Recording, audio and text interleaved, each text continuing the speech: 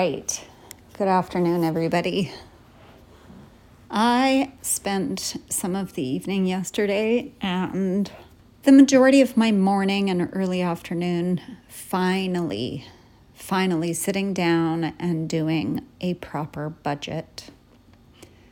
I think I'd been avoiding it because there are a few things in the past couple of years that have tanked me quite badly when it comes to my finances, and it's really tough to look at it and go, oh my Lord, I'm 51 years old and I have a lot of catching up to do. But I do recommend that you sit down and do a budget if you have not done so. I feel like sometimes in our heads we have this idea of what our budget is and we think we're okay and we just like plug along and pop money here and pop money there, and we don't really think about our spending. We don't go through our bills and go, okay, well, you know what? Maybe there's a provider that will offer me a better deal. Maybe it's an hour of your time calling a few providers and going, okay, I've been with you for however many years, and why am I paying this ridiculous amount? So I did that this morning. I called basically about my internet and my phone, and I managed to get those two bills alone dropped by over $150, which is crazy. Like, it's absolutely crazy that if you're not paying attention, things can just go on a runaway so badly. So I've done my budget. I've crossed that off my list. I'm waiting for a few phone calls back about a couple of other bills that I have. In my budget, I have included paying off a credit line that I have, closing a few accounts, because why have all these accounts open that you're paying fees towards if you don't need them? It also includes getting rid of credit cards that I don't need, because some people aren't aware that if you have a credit card sitting there not doing anything, it actually does affect your credit. I'm in the spot now where I probably don't need a second roommate. I feel like it would be really good for my mental health if I just take a break from having new people in my house. I am very thankful that I own my own home, because I would not have made it through the past 2 years if I didn't have rooms to rent out. This is what it is, empty nesting and moving into the next chapter of your life without a partner. You have nobody to fall back on except for yourself. You have nobody to answer to except for yourself. If you're making poor financial decisions, you really can't blame anyone but yourself. And it does really put things into perspective to sit down and write it all out. Write it all out, to decide exactly how much you need and where you need it. Make sure that you're tucking some away for a rainy day. Okay, so I was interrupted by one of the service representatives that I've been dealing with already this morning. And I have to tell you, there are times where it is very hard to stay calm and stay patient when dealing with these sort of things. I have been transferred. With the one company, I still have gotten absolutely nowhere. Absolutely nowhere. So when this sort of thing happens, where you're like, okay, this is what I need, this is what I want, this is what I'm calling about, and you just meet roadblock after roadblock. The agents don't seem like they're listening whatsoever. You're transferred. For me, it kind of makes up my mind that this is not the company for me. So I'm going to take a few moments to take a deep breath, take in my surroundings, try to get my blood pressure down a little bit, really decide if this is worth the fight today. Probably start the process to move my services over to the other company. Look down my list and just be like, okay, I need to move my body. I need to go do something active, because this sitting at the desk dealing with this company for the better part of 2 hours today is starting to feel super tedious. So It is always nice to get these things done.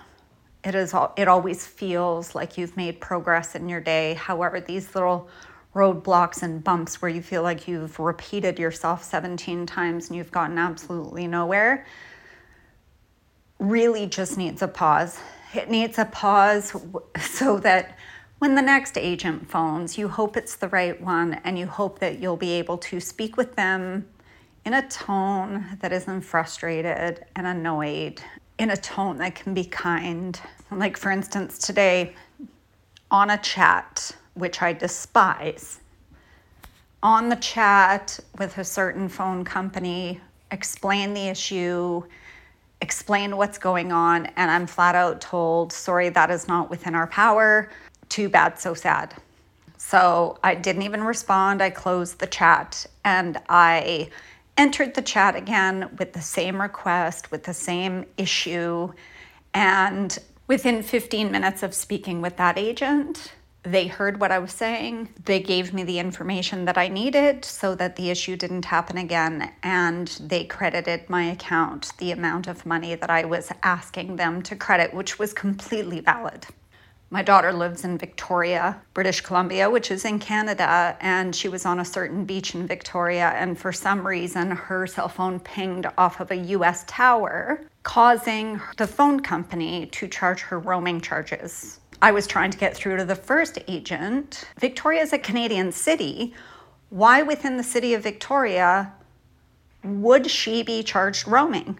She has not left Victoria and gone to the US, and the first agent said, absolutely not. That's not our problem. Where the towers sit is not our problem. There's nothing I can do. The second agent was like, yes, we've had this issue before. I will credit your account the roaming charges, and I will send you information on how she can keep this from happening again. What else was I going to chat about today? Oh, yes. Yesterday being one of those days where I did not start my day off in a way that was positive and put me in a great mindset to start my day, which steamrolled and spiraled into a day that was thing after thing after thing that didn't work in my favor. So last night I wrote out a little bit of a plan about what my life was going to look like, what my mornings were going to look like, and I'm telling you, it wasn't that easy to do. The main thing that I decided was that I would not take part in anything in the morning that I would know would drain my energy. I decided last night that my mornings from now on were going to be building my energy up first thing in the morning. With my health issues, I don't get the greatest sleeps every night. Last night I slept like a rock. So I woke up, it was late, it was like 9:30 by the time my eyes finally opened. However, I felt rested for the first time in several weeks. And within 5 minutes of my eyes opening, my phone started ringing. I had texts from friends wondering if I was leaving today. I had texts from friends wishing me a good trip. And as we all know, my trip has been postponed until likely Monday. Maybe I'll leave on Saturday. However, I decided to ignore it all. I ignored the phone call. I set my phone down. I said good morning to my kitten. I fed her. I went to my coffee maker, made my coffee while my coffee was percolating. I did my 10 minutes of yoga. This is the routine that I've been in for the last month or so. And yesterday I did not follow my routine. I plunked a crib date with my dad into my day at 8 o'clock yesterday, which I love playing crib with my dad. It's online crib. He's starting to show signs of Alzheimer's, so it's the one thing he absolutely loves. And I pushed the crib date with him to super early in the morning, according to my sleep schedule. Although I had a blast playing with him, it kicked my routine out of whack. And that was the first thing. And then after I play crib with my dad, my mom wants to have a FaceTime. She wants to talk about all these things that don't matter to me first thing in my day. ask me questions about my trip and what's holding it up and where I'm going and all this stuff that I really didn't want to think about right in that moment. The other thing that I've been noticing is that I guess it is because I'm empty nested and I'm ready to move on to the next chapter of my life, and I am solo, and I feel like I've raised kids for 32 years and done a lot of things that I don't particularly want to do sometimes in the moment, and answered a lot of questions, been responsible to be there and to be present for multiple other people in my life. I haven't been able to just live my life based on me and based on what I want in the moment for a very long time. So although I'm trying to hold on to these friendships that I have, that I cherish and I adore, I also feel like I need a sense of privacy. Like I should be able to go, I'm planning on leaving on Wednesday, but I'm kind of a person who goes with the flow, so I'm not going to let a change in my schedule completely derail the excitement I have for this trip. And I feel like explaining why I'm doing what I'm doing, the reasons for not leaving today, yada, yada, yada. I feel like that just, A, no offense to my friends, but it's none of their damn business. And B, I should, at this point in my life, be able to run my life and lead my life without answering to a whole bunch of people. This might sound super bitter, and maybe I don't think it's bitter. I think it's just asserting a little bit of privacy, asserting the fact that I quite like that I have more freedom to do the things that I want in my life. I appreciate my friends. I think they're all great. And of course, I appreciate that they are concerned and interested in what I'm doing. However, I do not want to question them about anything in their lives. I just don't. If they tell me they're going somewhere, I say, I hope you have a really good time. The only thing that I'm super picky about is if my single girlfriends are going on a new date. If you haven't told somebody who they are, where you're going, how long you're going to be, please just let me know so I know you're safe. That's really the only thing I'm super picky about. When they leave my house, I say, please text me when you get home, just because I want to know they made it there safely. However, I'm not super involved in every aspect of their life. I feel like they'll share with me the things that they're concerned about sharing with me. And the things that they don't want to is completely fine. They're adults. They have the right to privacy just like I do. So those are the few things that I decided last night I would change about my morning routine. And I guess to make a long story short, the change that I made completely 100% had to do with waking up slow. I know that I have a better day if I wake up slow. Some people in the world pop out of bed, they stretch, they're excited, they have a lot of energy, they plant their feet on the floor, get up, put their sneakers on, run for miles. That is not me. I've never been that way, not since I was a little girl. The fact that my health impacts my sleep, and I don't get great sleeps a lot of the time, likely is another reason that I don't feel super energetic in the morning. So today, I followed my routine, and I have had the most productive and good day. I have found myself smiling more often. I feel like I have more patience. I feel like I had lunch at an earlier time because I tend to feel more hungry when I'm feeling good about life and about myself. Otherwise, I just don't even care. So starting my day off the way I appreciate starting my day off made all the difference in the world. As I leave you today, I would like you to take a moment to write down what your morning routine would be. If you already have one, that's amazing.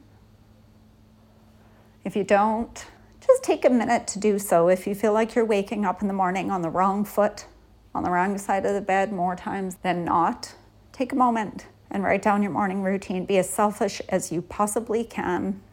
You are in a new phase of your life. This is the time to get excited. This is the time to be like, wow, I haven't been in control of the things that I want to do for so long. And I am excited. And I look forward to making a plan and looking ahead to as far as you feel comfortable. Start making those positive changes if you feel like you've fallen into the pits of despair because empty nesting isn't the thing that you have been dealing with very well. It is 100% a choice you make. It is 100%. Am I going to move on to the next chapter with excitement and grace? Or am I going to wallow in self-pity? Because I've heard some women say, that's literally all I was living for. There is so much more to live for. It's a big world out there and you're only given one life. So let's work together and band together to keep it positive, ladies. Until tomorrow, set your intentions, look around, take in the sights and sounds, take a deep breath. Feel the positivity move into your chest, and I will talk to you again tomorrow.